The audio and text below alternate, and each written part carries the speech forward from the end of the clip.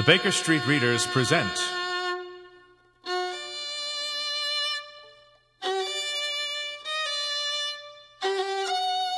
The Adventure of the Stockbroker's Clerk.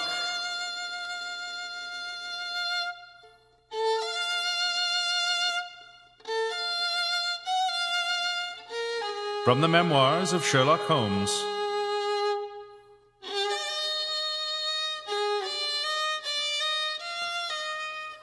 By Arthur Conan Doyle.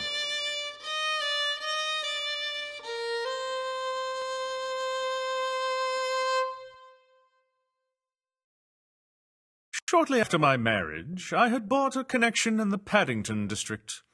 Old Mr. Farquhar, from whom I purchased it, had at one time an excellent general practice, but his age and an affliction of the nature of St. Vitus's dance, from which he suffered, had very much thinned it. The public, not unnaturally, goes on the principle that he who would heal others must himself be whole, and looks askance at the curative powers of the man whose own case is beyond the reach of his drugs. Thus, as my predecessor weakened, his practice declined, until when I purchased it from him, it had sunk from 1,200 to little more than 300 a year. I had confidence, however, in my own youth and energy, and was convinced that in a very few years the concern would be as flourishing as ever. For 3 months after taking over the practice, I was kept very closely at work, and saw little of my friend Sherlock Holmes, for I was too busy to visit Baker Street, and he seldom went anywhere himself, save upon professional business. I was surprised, therefore, when one morning in June, as I sat reading the British Medical Journal after breakfast, I heard a ring at the bell, followed by the high, somewhat strident tones of my old companion's voice. "Ah, my dear Watson," said he, striding into the room. "I am very delighted to see you. I trust that Mrs. Watson has entirely recovered from all the little excitements connected with our adventure of the Sign of Four." "Thank you, we are both very well," said I, shaking him warmly by the hand. "And I hope also," he continued, sitting down in the rocking-chair, "that the cares of medical practice have not entirely obliterated the interest which you used to take in our little deductive problems." "On the contrary," I answered. "It was only last night that I was looking over my old notes and classifying some of our past results." "I trust you don't consider your collection closed?" "Not at all. I should wish nothing better than to have some more of such experiences." "Today, for example?" "Yes, today, if you like." "And as far off as Birmingham?" "Certainly, if you wish it." "And the practice?" "I do my neighbour's when he goes. He is always ready to work off the debt." "Ha! Nothing could be better," said Holmes, leaning back in his chair and looking keenly at me from under his half-closed lids. "I perceive that you have been unwell lately. Summer colds are always a little trying." "I was confined to the house by a severe chill for 3 days last week. I thought, however, that I had cast off every trace of it." "So you have. You look remarkably robust." "How, then, do you know of it?" "My dear fellow, you know my methods." "You deduced it, then?" "Certainly." "And from what?" "From your slippers." I glanced down at the new patent leathers which I was wearing. "How on earth?" I began, but Holmes answered my question before it was asked.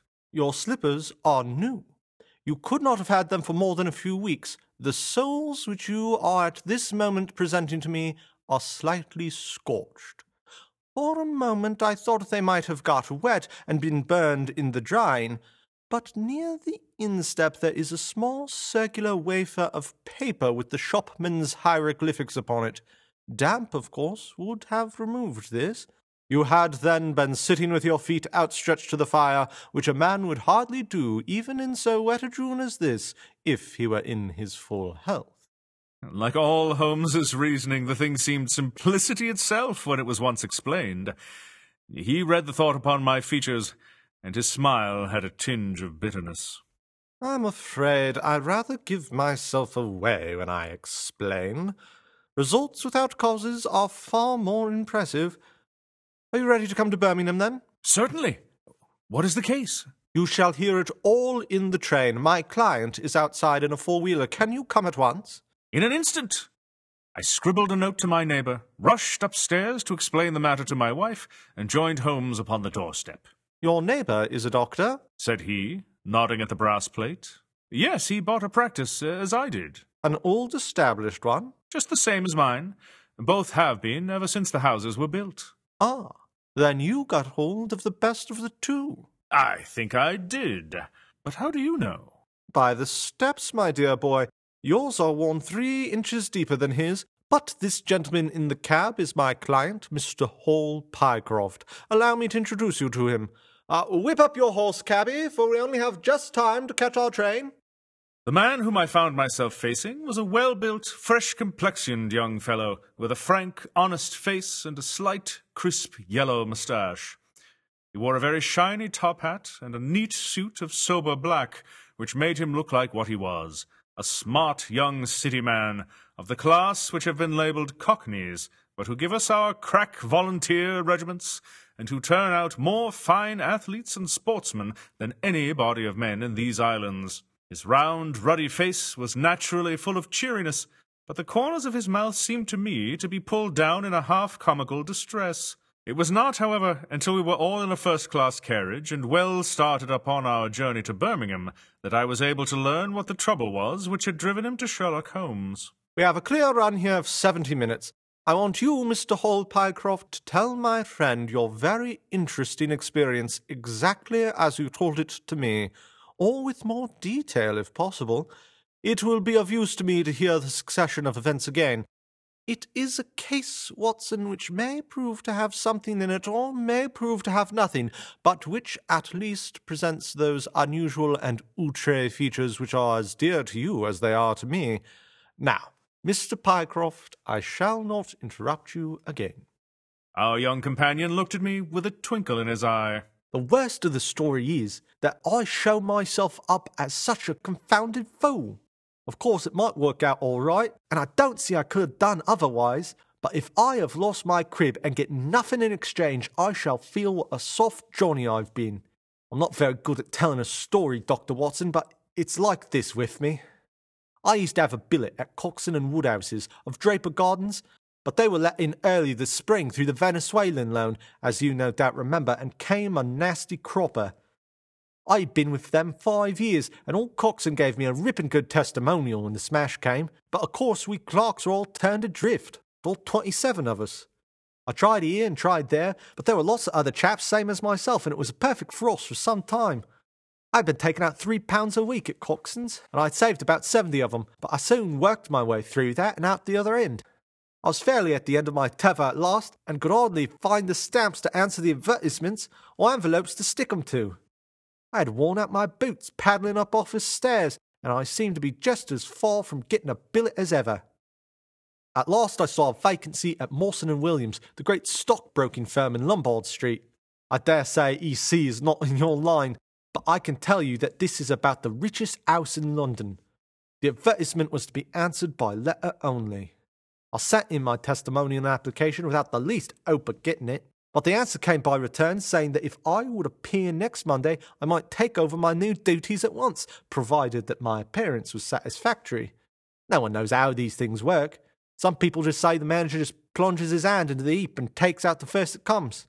Anyhow, it was my innings that time, and I don't ever wish to feel better pleased. The screw was £1 a week rise, and the duties were just about the same as they were at Coxon's. And now I come to the queer part of the business. I was in diggings out Hampstead way, 17 Porter's Terrace. Well, I was sitting doing a smoke the very evening after I'd been promised the appointment, when up came my landlady with a card that had Arthur Pinner, Financial Agent, printed upon it. I had not heard the name before, and could not imagine what he wanted with me, but of course I asked her to show him up. In he walked, a middle-sized, dark-haired, dark-eyed, black-bearded man, with a touch of the sheeny about his nose. He had a brisk kind of a way with him, and spoke sharply, like a man who knew the value of time. "Mr. Hall Pycroft, I believe?" he said. "Yes, sir," I answered, pushing a chair towards him. "Lately engaged at Coxon and Woodhouse's? "Yes, sir." And now on the staff at Mawson's?" "Quite so." "Well, the fact is that I have heard some really extraordinary stories about your financial ability. You remember Parker, who used to be Coxon's manager? He could never say enough about it." Of course I was pleased to hear this. I had always been pretty sharp in the office. but I never dreamed that I was talked about in the city in this fashion. You have a good memory? Pretty fair. Have you kept in touch with the market while you have been out of work? Yes, I read the stock exchange list every morning. Now that shows real application. That is the way to prosper. You won't mind my testing you, will you? Let me see. How are Ayrshire's? 106 1/4 to 105 7/8. And New Zealand Consolidated? 104. And British Broken Hills? 7 to 7 6. Wonderful! He cried with his hands up. This quite fits in with all that I had heard. My boy, you are very much too good to be a clerk at Mawson's. This outburst rather astonished me, as you can think. Well, said I, other people don't think quite so much of me as you seem to do, Mr. Pinner. I had a hard enough fight to get this berth, and I'm very glad to have it. Pooh, man, you should soar above it. You are not in your true sphere. Now I'll tell you how it stands with me. What I have to offer is little enough when measured by your ability, but when compared with Mawson's, it's light to dark. Let me see. When do you go to Mawson's? On Monday. Ha! Ha! I think I would risk a little sporting flutter that you don't go there at all. Not go to Mawson's? No, sir. By that day you will be the business manager of the Franco-Midland Hardware Company, Limited, with 134 branches in the towns and villages of France, not counting one in Brussels and one in San Remo. This took my breath away. I've never heard of it, said I. Very likely not. It has been kept very quiet, for the capital was all privately subscribed, and it's too good a thing to let the public into. My brother Harry Pinner is promoter and joins the board after allotment as managing director. He knew I was in the swim down here and asked me to pick up a good man cheap, a young, pushing man with plenty of snap about him. Parker spoke of you, and that brought me here tonight. We can only offer you a beggarly 500 to start with. 500 a year, I shouted. Only that at the beginning. But you are to have an overriding commission of 1% on all business done by your agents, and you may take my word for it that this will come to more than your salary. But I know nothing about hardware. Tut, my boy, you know about figures. My head buzzed and I could hardly sit still in my chair, but a little sudden chill of doubt came upon me. I must be frank with you, said I. Mawson only gives me 200, but Mawson is safe. Now, really, I know so little about your company that... Smart! He cried in a kind of ecstasy of delight. You are the very man for us. You are not to be talked over, and quite right, too. Now, here's a note for £100, and if you think that we can do business, you may just slip it into your pocket as an advance upon your salary. That is very handsome. When should I take over my new duties? Be in Birmingham tomorrow at 1. I have a note in my pocket here, which you will take up to my brother. You will find him at 126B Corporation Street, where the temporary offices of the company are situated. Of course, he must confirm your engagement, but between ourselves, it will be all right. Really, I hardly know how to express my gratitude, Mr. Pinner. Not at all, my boy. You have only got your deserts. There are one or two small things, mere formalities, which I must arrange with you. You have a bit of paper beside you there? Kindly write upon it, I am perfectly willing to act as business manager to the Franco-Midland Hardware Company, Limited, at a minimum salary of £500. I did as he asked, and he put the paper in his pocket. There is one other detail. What do you intend to do about Mawson's? I had forgotten all about Mawson's in my joy. All right, and resign. Precisely what I don't want you to do. I had a row over you with Mawson's manager. I had gone up to ask him about you, and he was very offensive, accused me of coaxing you away from the service of the firm and that sort of thing. At last I fairly lost my temper. If you want good men, you should pay them a good price, said I. He would rather have our small price than your big one, said he. I'll lay you a fiver, said I, that when he has my offer you will never so much as hear from him again. Done, said he. We picked him out of the gutter, and he won't leave us so easily. Those were his very words. The impudent scoundrel, I cried. I've never so much as seen him in my life. Why should I consider him in any way? I shall certainly not write if you would rather that I didn't. Good. That's a promise, said he, rising from his chair. Well, I'm delighted to have got so good a man for my brother. Here's your advance of £100, and here is the letter. Make a note of the address, 126B Corporation Street, and remember that 1 o'clock tomorrow is your appointment. Good night, and may you have all the fortune that you deserve. That's just about all that passed between us, as near as I can remember. You can imagine, Dr. Watson, how pleased I was at such an extraordinary bit of good fortune. I sat up half the night hugging myself over it, and the next day I was off to Birmingham in a train that would take me in plenty of time to my appointment. I took my things over to the hotel in New Street, and then I made my way to the address which had been given me. It was a quarter of an hour before my time, but I thought that it would make no difference. 126B was a passage between two large shops which led to a winding stone stair from which there were many flats let as offices to companies and professional men. The names of the occupants were painted at the bottom of the wall, but there was no such name as the Franco-Midland Hardware Company Limited. I stood there for a few minutes with my heart in my boots, wondering whether the whole thing was an elaborate hoax or not, when up came a man and addressed me.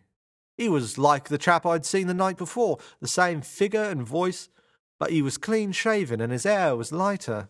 Are you Mr. Hall Pycroft? Yes. Oh, I was expecting you, but you are a trifle before your time. I had a note from my brother this morning in which he sang your praises very loudly. I was just looking for the offices when you came. We have not got our name up yet, for we only secured these temporary premises last week. Come up with me, and we will talk the matter over. I followed him to the top of a very lofty stair, and there, right under the slates, were a couple of empty, dusty little rooms, uncarpeted and uncurtained, into which he led me. I had thought of a great office with shining tables and rows of clocks, such as I was used to, and I dare say I stared rather straight at the 2 deal chairs and the 1 little table, which, with a ledger and a waste-paper basket, made up the whole furniture. Don't be disheartened, Mr. Pycroft, said my new acquaintance, seeing the length of my face. Rome was not built in a day, and we have lots of money at our backs, though we don't cut much dash yet in offices. Pray sit down, and let me have your letter. I gave it to him, and he read over it very carefully. You seem to have made a vast impression upon my brother Arthur, and I know that he is a pretty shrewd judge. He swears by London, you know, and I by Birmingham. But this time I shall follow his advice. Pray consider yourself definitely engaged. What are my duties? You will eventually manage the great depot in Paris, which will pour a flood of English crockery into the shops of 134 agents in France. The purchase will be completed in a week, and meanwhile you will remain in Birmingham and make yourself useful. How? For answer, he took a big red book out of a drawer. This is a directory of Paris, with the trades after the names of the people. I want you to take it home with you, and to mark off all the hardware sellers with their addresses. It would be of the greatest use to me to have them. Surely they are classified lists. Not reliable ones. Their system is different from ours. Stick at it, and let me have the lists by Monday at 12. Good day, Mr. Pycroft. If you continue to show zeal and intelligence, you will find the company a good master. I went back to the hotel with a big book under my arms and very conflicted feelings in my breast. On the one hand, I was definitely engaged and had £100 in my pocket. On the other, the look of the offices, the absence of a name on the wall, and the other points which would strike a businessman had left a bad impression as to the position of my employers. However, come what might, I had my money, so I settled down to my task. All Sunday I was kept hard at work, and yet by Monday I had only gotten as far as H. I went round to my employer and found him in the same dismantled kind of room, and was told to keep at it until Wednesday, and then come again. On Wednesday it was still unfinished, so I hammered away until Friday, that is, yesterday. Then I brought it round to Mr. Harry Pinner. Thank you very much, said he. I fear that I underrated the difficulty of the task. This list will be a very material assistance to me. It took some time. And now I want you to make a list of the furniture shops, for they all sell crockery. Very good. And you can come up tomorrow evening at 7 and let me know how you are getting on. Don't overwork yourself. A couple of hours at Day's Music Hall in the evening would do you no harm after your labours. He laughed as he spoke, and I saw with a thrill that his second tooth upon the left-hand side had been badly stuffed with gold. Sherlock Holmes rubbed his hands with delight, and I stared with astonishment at our client. You may well look surprised, Dr. Watson, but it's in this way. When I was speaking to the other chap in London, at the time he would laughed at my not going to Mawson's, I happened to notice that his tooth was stuffed in this very identical fashion. The glint of the gold in each case had caught my eye, you see. When I put that with the voice and figure being the same, and only those things altered which might have been changed by a razor or a wig, I could not doubt that it was the same man. Of course, you might expect two brothers to be alike, but not that they should have the same tooth stuffed the same way. He bowed me out, and I found myself in the street, hardly knowing whether I was on my head or my heels. Back I went to my hotel, put my head in a basin of cool water and tried to think it out. Why had he sent me from London to Birmingham? Why had he got there before me? And why had he written a letter from himself to himself? It was altogether too much for me, and I could make no sense of it. And then, suddenly, it struck me that what was dark to me might be very light to Mr. Sherlock Holmes. I had just time to get up to town by the night train to see him this morning and to bring you both back with me to Birmingham. There was a pause after the stockbroker's clerk had concluded his surprising experience. Then Sherlock Holmes cocked his eye at me, leaning back on the cushions with a pleased and yet critical face, like a connoisseur who has just taken his first sip of a comet vintage. Rather fine, Watson, is it not? There are points in it which please me. I think you will agree with me that an interview with Mr. Arthur Harry Pinner in the temporary offices of the Franco-Midland Hardware Company Limited would be a rather interesting experience for the both of us. But how can we do it? I asked. Oh, easily enough. You two are friends of mine who are in want of a billet, and what could be more natural than I should bring both of you round to the managing director? Quite so, of course. I should like to have a look at the gentleman and see if I can make anything of his little game. What qualities have you, my friend, which would make your services so valuable? Or is it possible that... He began biting his nails and staring blankly out of the window, and we hardly drew another word from him until we were in New Street. At 7 o'clock that evening, we were walking, the three of us, down Corporation Street to the company's offices. It is no use our being at all before our time, said our client. He only comes there to see me, apparently, for the place is deserted up to the very hour he names. That is suggestive. By Jove, I told you so! That's he, walking ahead of us there. He pointed to a smallish, dark, well-dressed man who was bustling along the other side of the road. As we watched him, he looked across at a boy who was bawling out the latest edition of the evening paper, and running over among the cabs and buses, he bought one from him. Then, clutching it in his hand, he vanished through a doorway. There he goes! These are the very offices into which he has gone. Come with me, and I'll fix it up as easily as possible. Following his lead, we ascended 5 stories until we found ourselves outside a half-open door at which our client tapped. A voice within bade us to enter, and we entered a bare, unfurnished room, such as Hall Pycroft had described.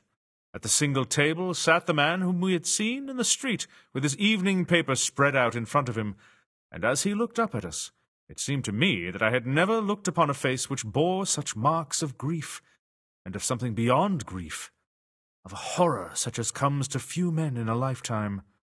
His brow glistened with perspiration, his cheeks were of the dull, dead white of a fish's belly, and his eyes were wild and staring.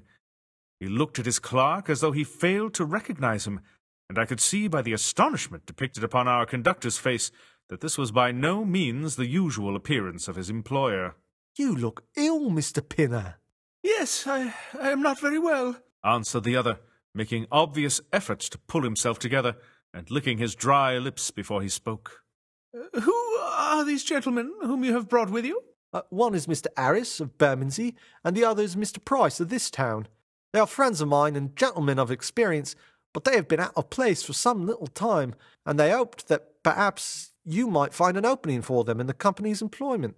Very possibly, cried Mr. Pinner, with a ghastly smile. "Yes, I have no doubt that we shall be able to do something for you. What is your particular line, Mr. Harris?" "I am an accountant," said Holmes. "Ah, yes, we shall want something of the sort. And you, Mr. Price?" "A clerk," said I. "I have every hope that the company may accommodate you. I will let you know about it as soon as we come to any conclusion.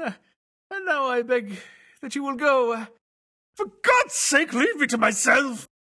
These last words were shot out of him, as though the constraint which he was evidently setting upon himself had suddenly and utterly burst asunder.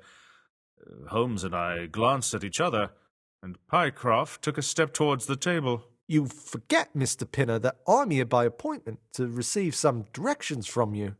"Certainly, Mr. Pycroft, certainly," the other resumed in a calmer tone.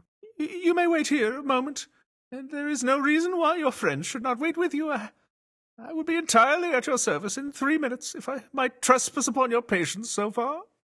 He rose with a very courteous air, and, bowing to us, he passed out through a door at the farther end of the room, which he closed behind him. "What now?" whispered Holmes. "Is he giving us the slip?" "Impossible," answered Pycroft. "Why so?" "That door leads to an inner room." "Is there no exit?" "None." "Is it furnished?" "It was empty yesterday." "What on earth, then, can he be doing? There is something which I don't understand in this manner. If ever a man was 3 parts mad with terror, his name is Pinner. What could have put the shivers on him?" "He suspects that we are detectives." "That's it!" Holmes shook his head. "He did not turn pale. He was pale when we entered the room. It is just possible that—" His words were interrupted by a sharp rat-tat from the direction of the inner door. "What the deuce is he knocking on his own door for?" Again and much louder came the rat-tat-tat. We all gazed expectantly at the closed door. Glancing at Holmes, I saw his face turn rigid, and he leaned forward in intense excitement. Then suddenly came a low, guggling, gargling sound, and a brisk drumming upon woodwork. Holmes sprang frantically across the room and pushed to the door. It was fastened on the inner side. Following his example, we threw ourselves upon it with all our weight. One hinge snapped, then the other, and down came the door with a crash. Rushing over it, we found ourselves in the inner room. It was empty. But it was only for a moment that we were at fault. At one corner, the corner nearest the room which we had left, there was a second door. Holmes sprang to it and pulled it open. A coat and waistcoat were lying on the floor, and from a hook behind the door, with his own braces round his neck, was hanging the managing director of the Franco-Midland Hardware Company. His knees were drawn up, his head hung at a dreadful angle to his body, and the clatter of his heels against the door made the noise which had broken in upon our conversation. In an instant I had caught him round the waist and held him up while Holmes and Pycroft untied the elastic bands which had disappeared between the livid creases of skin. Then we carried him into the other room, where he lay with a clay-coloured face, puffing his purple lips in and out with every breath, a dreadful wreck of all that he had been but 5 minutes before. "What do you think of him, Watson?" I stooped over and examined him. His pulse was feeble and intermittent, but his breathing grew longer, and there was a little shivering of his eyelids, which showed a thin white slit of ball beneath. "It has been touch and go with him," said I, "but he'll live now. Just open that window and hand me the water carafe." I undid his collar, poured the cold water over his face, and raised and sank his arms until he drew a long, natural breath. "It's only a question of time now," said I, as I turned away from him. Holmes stood by the table, with his hands deep in his trousers pockets, and his chin upon his breast. "I suppose we ought to call the police in now, and yet I confess I'd like to give them a complete case when they come." "It's a blessed mystery to me," cried Pycroft, scratching his head. Whatever they want to bring me all the way up here for, and then... That is all clear enough, said Holmes impatiently. It is this last sudden move. You understand the rest, then? I think it is fairly obvious. What do you say, Watson? I shrugged my shoulders. I must confess that I am out of my depths. Oh, surely, if you consider the events at first, they can only point to one conclusion. What do you make of them? Well, the whole thing hinges upon 2 points. The first is the making of Pycroft write a declaration by which he entered the service of this preposterous company. Do you not see how very suggestive that is? I'm afraid I missed the point. Well, why did they want him to do it? Not as a business matter, for these arrangements are usually verbal, and there is no earthly business reason why this should be an exception. Don't you see, my young friend, that they were very anxious to obtain a specimen of your handwriting, and had no other way of doing it? And why? Quite so. Why? When we answer that, we have made some progress with our little problem. Why? There can only be one adequate reason. Someone wanted to learn to imitate your writing, and had to procure a specimen of it first. But now if we pass on to the second point, we find that each throws light upon the other. That point is the request made by Pinner that you should not resign your place, but should leave the manager of this important business in the full expectation that a Mr. Hall Pycroft, whom he had never seen, was about to enter the office upon the Monday morning. My God! What a blind beetle I have been! Now you see the point about the handwriting. Suppose that someone turned up in your place who wrote a completely different hand from that in which you applied for the vacancy. Of course the game would be up. But in the interval the rogue learned to imitate you, and his position was therefore secure, as I presume nobody in the office had ever set eyes upon you. Not a soul. Very good.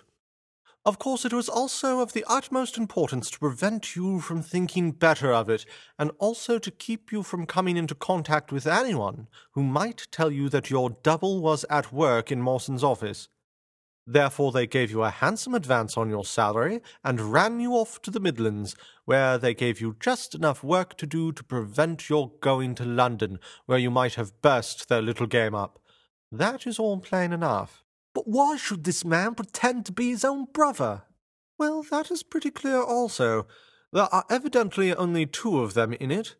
The other is impersonating you at the office.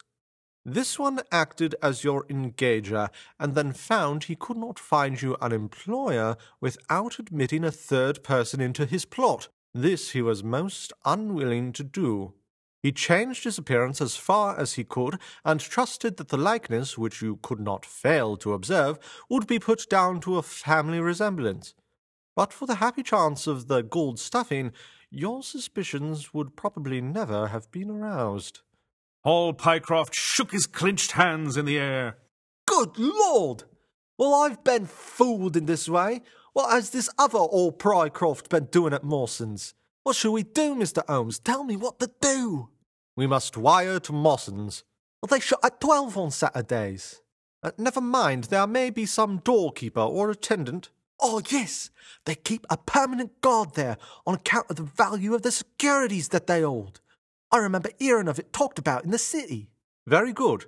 We shall wire to him and see if all is well, and if a clerk of your name is working there. That is clear enough. But what is not so clear is why at the sight of us one of the rogues should instantly walk out of the room and hang himself. "The paper!" croaked a voice behind us. The man was sitting up, blanched and ghastly, with returning reason in his eyes, and hands which rubbed nervously at the broad red band which still encircled his throat. The paper, of course! Yelled Holmes in a paroxysm of excitement. What an idiot I was! I thought so much of our visit that the paper never entered my head for an instant. To be sure, the secret must be there. He flattened it out upon the table, and a cry of triumph burst from his lips. Look at this, Watson. It is a London paper, an early edition of the Evening Standard. Here is what we want. Look at the headlines. Crime in the city, murder at Mawson and Williams, gigantic attempted robbery, capture of the criminal. Here, Watson, we are all anxious to hear it, so kindly read it aloud to us. It appeared from its position in the paper to have been the one event of importance in town, and the account of it ran in this way. A desperate attempt at robbery, culminating in the death of one man and the capture of the criminal, occurred this afternoon in the city. For some time back, Mawson and Williams, the famous financial house, have been the guardians of securities which amount in the aggregate to a sum of considerably over £1,000,000. So conscious was the manager of the responsibility which devolved upon him in consequence of the great interest at stake, that safes of the very latest construction have been employed, and an armed watchman has been left night and day in the building.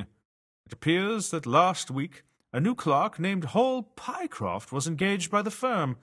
This person appears to have been none other than Beddington, the famous forger and cracksman, who with his brother had only recently emerged from a 5-year spell of penal servitude.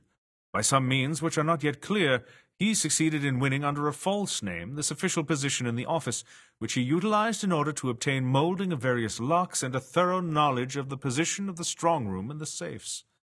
It is customary at Mawson's for the clerks to leave at midday on Saturday. Sergeant Tewson of the city police was somewhat surprised, therefore, to see a gentleman with a carpet-bag come down the steps at 20 minutes past 1. His suspicions being aroused, the sergeant followed the man, and with the aid of Constable Pollock, succeeded, after a most desperate resistance, in arresting him. It was at once clear that a daring and gigantic robbery had been committed. Nearly £100,000 worth of American railway bonds, with a large amount of scrip in other mines and companies, was discovered in the bag. On examining the premises, the body of the unfortunate watchman was found doubled up and thrust into the largest of the safes, where it would not have been discovered until Monday morning had it not been for the prompt action of Sergeant Tewson.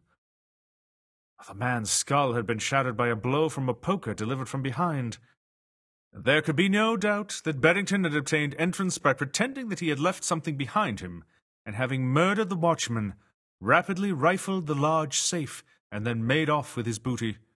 His brother, who usually works with him, has not appeared in this job as far as can at present be ascertained, although the police are making energetic inquiries as to his whereabouts. Well, we may save the police some trouble in that direction, said Holmes, glancing at the haggard figure huddled up by the window. Human nature is a strange mixture, Watson. You see that even a villain and a murderer can inspire such affection that his brother turns to suicide when he learns his neck is forfeited. However, we have no choice as to our action. The doctor and I will remain on guard, Mr. Pycroft, if you will have the kindness to step out for the police.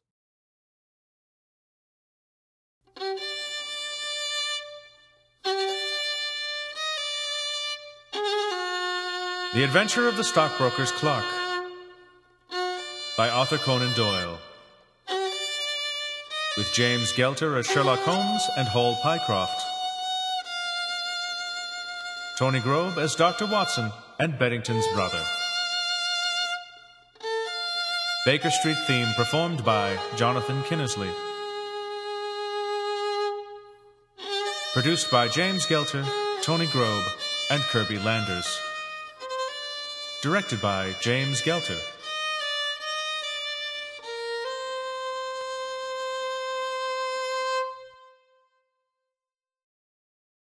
Willkommen bei Nach dem Lesen, Bossenmakler Auflage. You want to do this one in German, Tony? Sure. Okay. Well, Willkommen bei Nach dem Lesen, Bossenmakler Auflage. I've only figured out how to say that one bit. Yeah, you got to get the I'm your co-host Jay Gelter in there.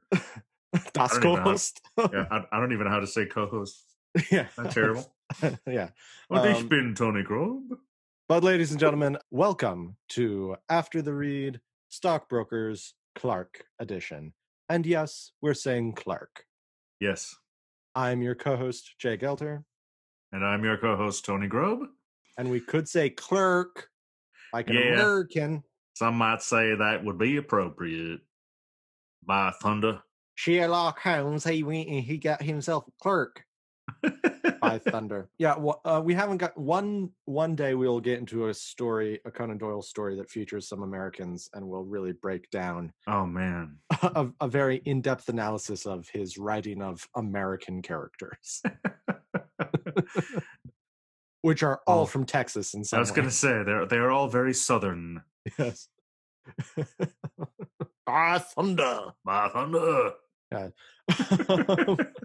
Well, some business at the top, as always. Thank you to all of our patrons, but especially thank you to our ever-growing list of detective tier patrons, which at this point is Anna Behrens, Don Grobe, Donna Harlow, Holly Kennedy, Ian Heffley, Mary Allen, Denise Glover, and Kelsey. Now, Kelsey, you just signed up with the name Kelsey, though your email shows your full name. So for now, we'll just go with Kelsey. If you want us to give your full name, by all means, email us, bakerstreetreaders@gmail.com. Never been a better time to be a detective tier patron, because now detective tier patrons get mugs. Yes. Beautiful. Lovely mugs. Baker Street Podcast Reader mugs.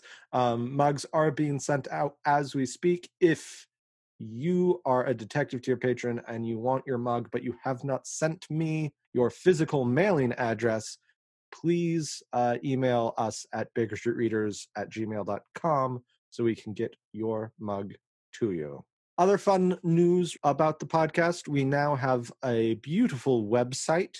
It is bakerstreetreaderspodcast.com, where you can listen to the first episode of the podcast for free. Of course, if you're listening to this one, you probably are a patron and you don't need to listen to the first episode for free. But if you know anybody who is interested in the podcast or who you think might be interested in the podcast, send them to the website. They can listen to the first episode for free and a number of previews of other episodes, so they can get a taste, learn what it is all about. And as always, you can email us at bakerstreetreaders@gmail.com to share your thoughts or to ask us questions. We did get an email, Tony. Mailbag time. Did we? Indeed. Yay. Yay! A John Piper answering a question back from our cardboard box episode. Ooh. We were talking about Sherlock Holmes stories that involve affairs. He says, what about the basic plot line of Study and Scarlet? And I'll give it to you, John, that there is a three-way relationship in that story, but there is not a true affair. The lover tries to take her away to marry her before she can marry her fiance, but I don't think an official affair happens in that one. But John also says, stories to read, why not the Study in Scarlet as a two-nighter? One of my favorites, sadly unknown. I like Study in Scarlet too. Tony and I have been talking about novels and how we might approach them in the future. It couldn't be done as a two-parter because the novels are about 6 to 8 times longer than the short stories. And that would be a whopping podcast episode right there. Yeah, for those of you who didn't follow us while we were doing the live shows, we did do The Hound of the Baskervilles that we edited down significantly, and it still made for a 4-hour show. Yes. But we may tackle that one as a podcast. We may tackle some of the other novels as a podcast at some point, but we'd probably have to do it in multiple parts. But certainly continue to listen to the podcast, and you patrons will be the first to know. Yes. But anyway, let's talk Stockbroker's Clerk, shall we? Indeed. It was published in the Strand in March of 1893. Tony, how do you feel about Stockbroker's Clerk? How do I feel about it? I think it's an interesting episode. You know, it's one of those tales where not unlike Indiana Jones, not a whole lot would have happened differently if Sherlock had not gotten involved in this mystery. That is true. I suppose the brother might have succeeded in his attempt to take his own life. Right. Rather than being saved. That's not nothing. that is not nothing. However, Paul Pycroft would just be standing in the room being like, what's going on in there? Lots of noise. There's some tapping. That's strange. Oh, it stopped. We're good. Well, he hasn't come back. I guess I'll come back in the morning. Yeah. I mean, it should be said that Stockbroker's Clerk is not among the most popular Sherlock Holmes stories. Mhm. It's very much pretty generic as the Sherlock Holmes stories go. I'll admit. Mhm. The drama of the person hanging themselves at the end, I think, is what redeems it, because that's not a standard climax to one of these stories. Indeed. But I mean, not even Jeremy Brett would touch this one. They never made it into the TV show. Well, I mean, other than showing some glee, there are definitely some great deductions Mhm. in this on Sherlock's part. But in terms of actually bringing the case to a conclusion, there's not a whole lot there. Right. And I mean, most people say, why read Stockbroker's Clerk when you can just read The Red-Headed League, which is the same story, only better. Mm-hmm. Mm-hmm. And certainly, Certainly more outlandish. yes. And if you're not familiar with The Red-Headed League, it's another one of these stories where a guy is offered a fake job in order to distract him while criminals do criminal things. Mm-hmm. And even the job is very similar, copying down something out of a book. Yep. You kind of get the sense on this one that Conan Doyle didn't have a great idea for that month. And so he decided, oh, what if I revisited one that I'd, done before, kind of put a Mm-hmm. different spin on it. But usually the more outlandish one is the second one when you do something like that. Yeah. Although I guess that's why I hadn't thought about this. I guess that's why it was important for Conan Doyle to put this one chronologically before the Red-Headed League, Oh. because he makes a point of pointing out that this is pretty much the next adventure that Holmes and Watson go on after the Sign of Four. Mm-hmm. And Red-Headed League happens yet later on after that, because obviously if Red-Headed League had already happened, Holmes halfway through Pycroft Hall's story would go like, oh, so it's like the Red-Headed League. Yeah, exactly. Not just. I mean, he does say, surely it's perfectly obvious why he offered you this job in another town. Right, but that's when I think it's very clear that he figures that out on the train. Yeah. Yep. Whereas with Red-Headed League, I think he pretty much knows what's going on from the get-go. Yep. This would be why, because he's already done a case that's like that. Yeah, exactly. I also, in doing a little research, I found a few people commenting on the nonsense timeline of this story. Mm-hmm. All right, let's walk through this. When does Holmes visit Watson? In the evening. No, he specifically says it happens just after breakfast. Oh, that's right. I'm thinking of. Never mind. I've got this. Yeah. Oh, I had a different one in my head. Right, we did another one where he visits Watson at home in the evening.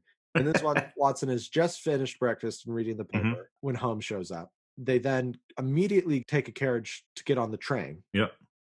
Holmes specifically says that the train ride is 70 minutes. Mm-hmm. And yet they arrive just in time for the criminal to pick up an evening paper and make a 7 o'clock appointment. Right. Yeah, with no explanation of what happens in between. Yeah, there's this weird time vortex on that train, I guess. Mm-hmm. Or Watson eats his breakfast very late in the day. Well, I suppose that's possible. Yeah. Perhaps it was the weekend. Yeah. I just don't think Conan Doyle was paying that much attention to that one.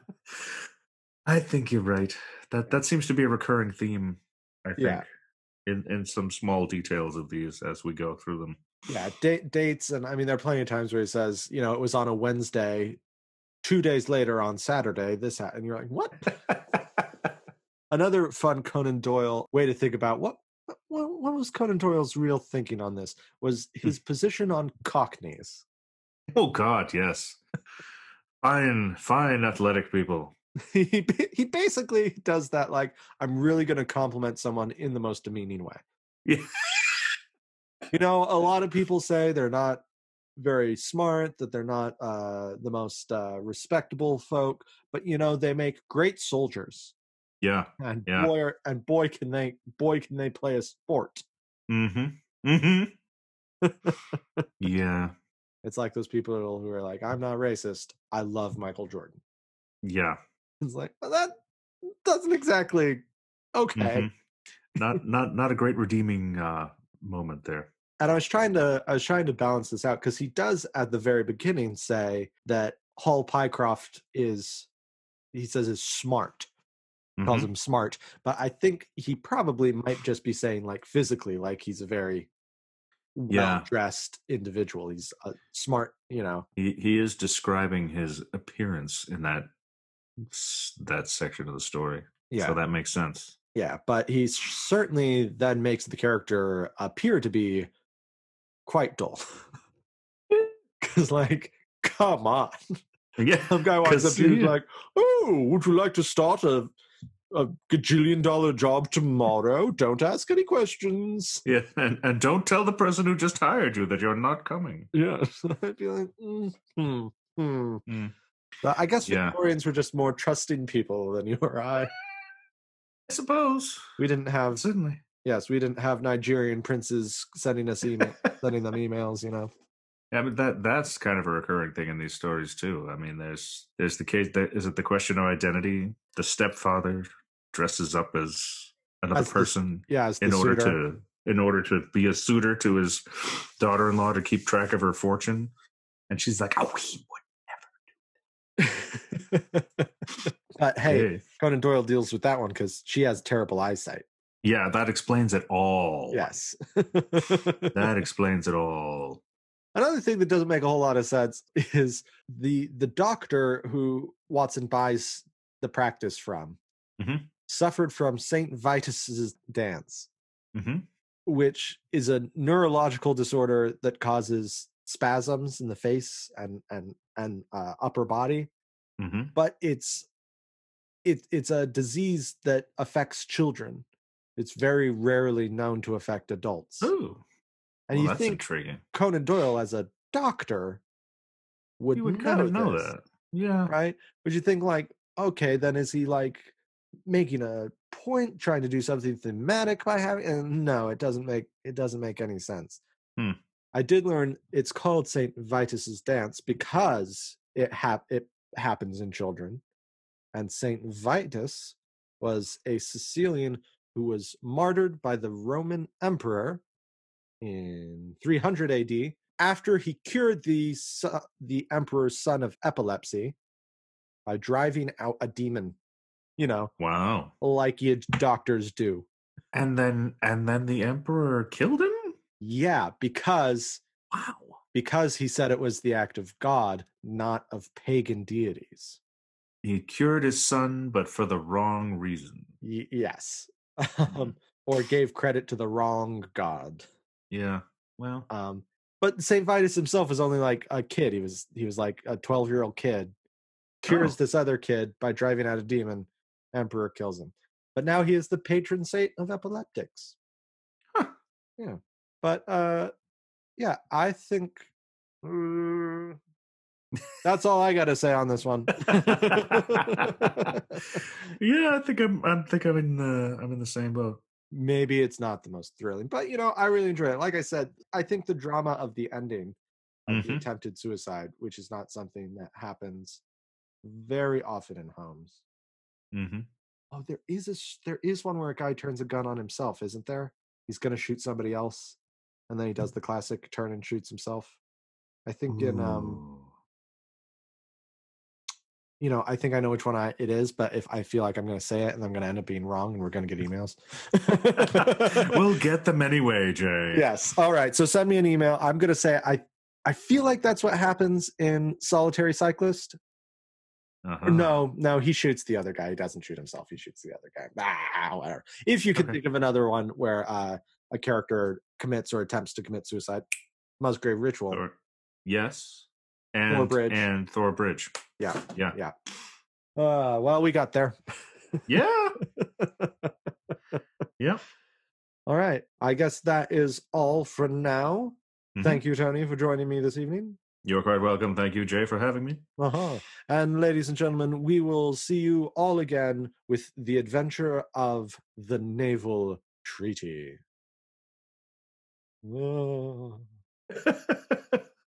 Dun, dun, dun.